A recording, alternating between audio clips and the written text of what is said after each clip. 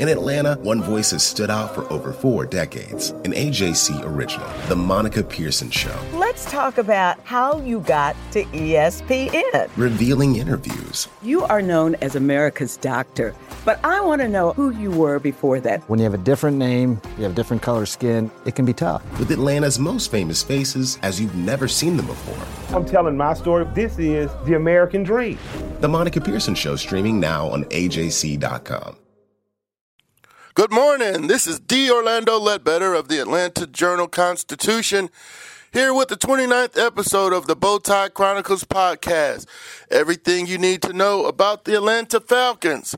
Before we get started on the 5 things we learned from the 14-9 loss to the Minnesota Vikings, let's give a shout out to Coach Kirby Smart and the UGA Bulldogs on winning the SEC championship and advancing to the national playoffs, where they will play Oklahoma out in the Rose Bowl on New Year's Day. Job well done, Coach Smart. Now, our 5 things we learned from the Falcons' 14-9 loss to the Minnesota Vikings.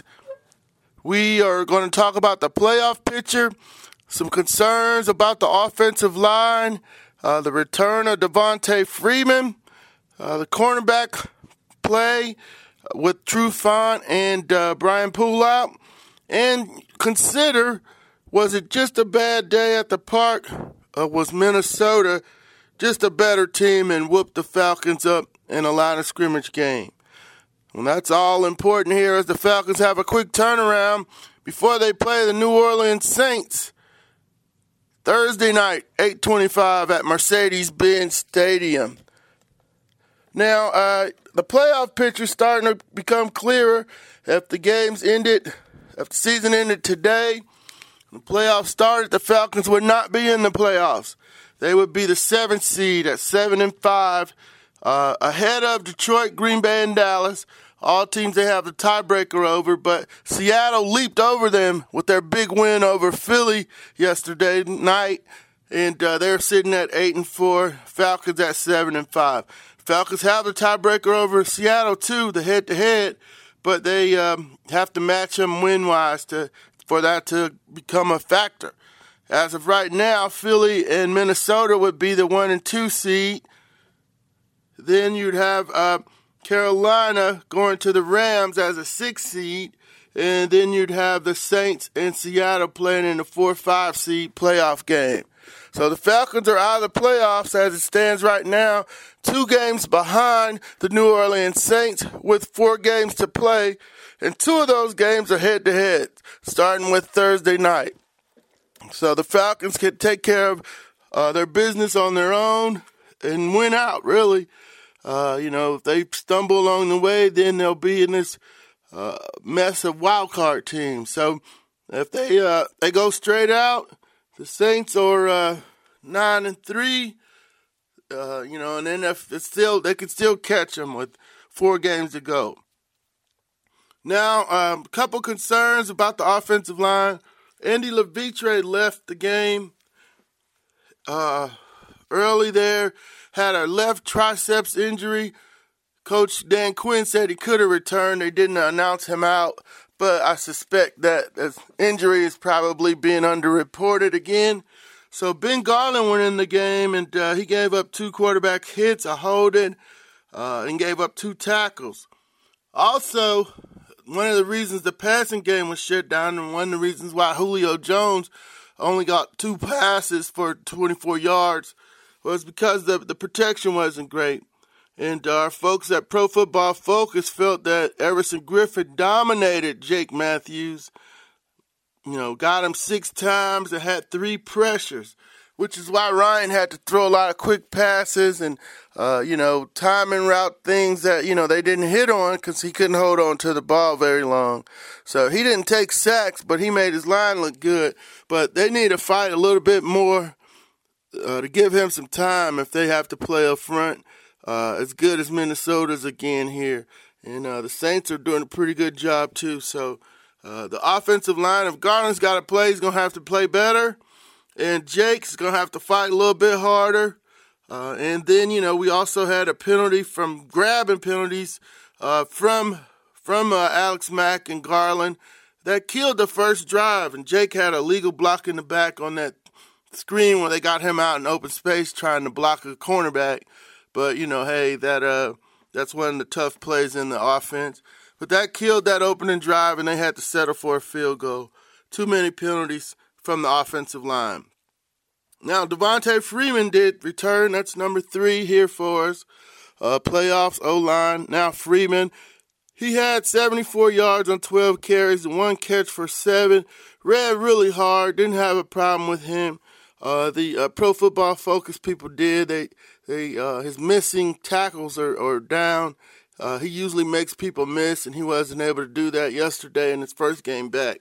But he ran hard, and ran hard in the fourth quarter when they were trying to run down and tie up the game or take the lead in the game, but they had to settle for the field goal that was missed. So he was back, and that was a good thing. Now, defensively, the Falcons had they had to juggle some stuff over there. They faked us out last week with the injury report on Brian Poole.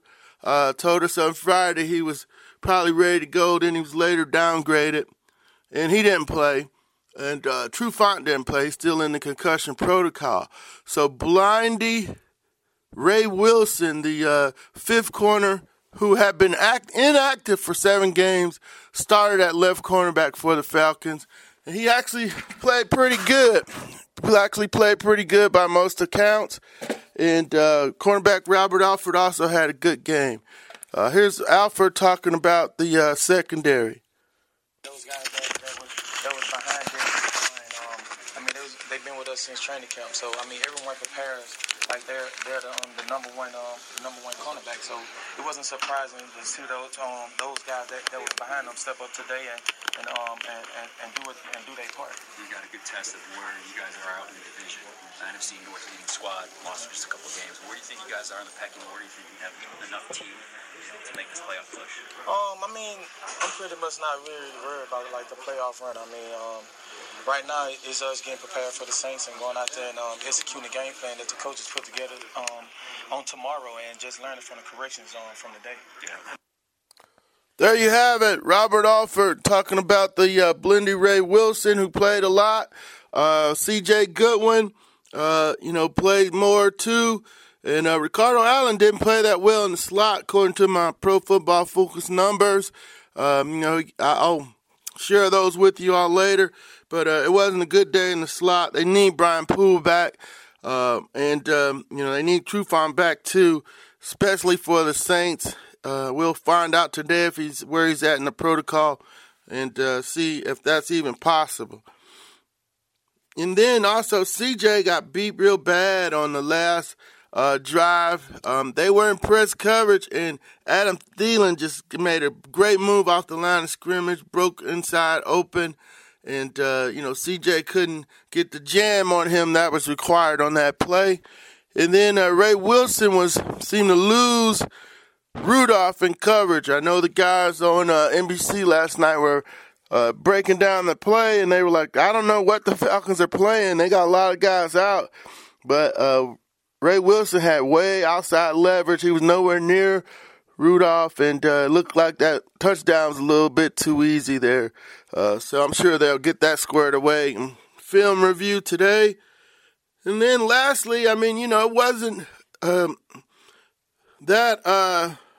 wasn't that bizarre, much of a surprise. We knew Minnesota was a good team coming into town at 8-2, having won 7 straight, even with the backup quarterback. That defense is so stout and so aggressive with Griffin, Barr, and Kendricks at linebacker. And then Xavier Rhodes is a good cornerback. And Harrison Smith, they can double Julio. So the other Falcons were going to have to step up. So I don't know if it was just a bad day at the park or is Minnesota the better team. And yesterday they were the better team and they whooped up on the Falcons. And the Falcons didn't make enough plays to pull out that game.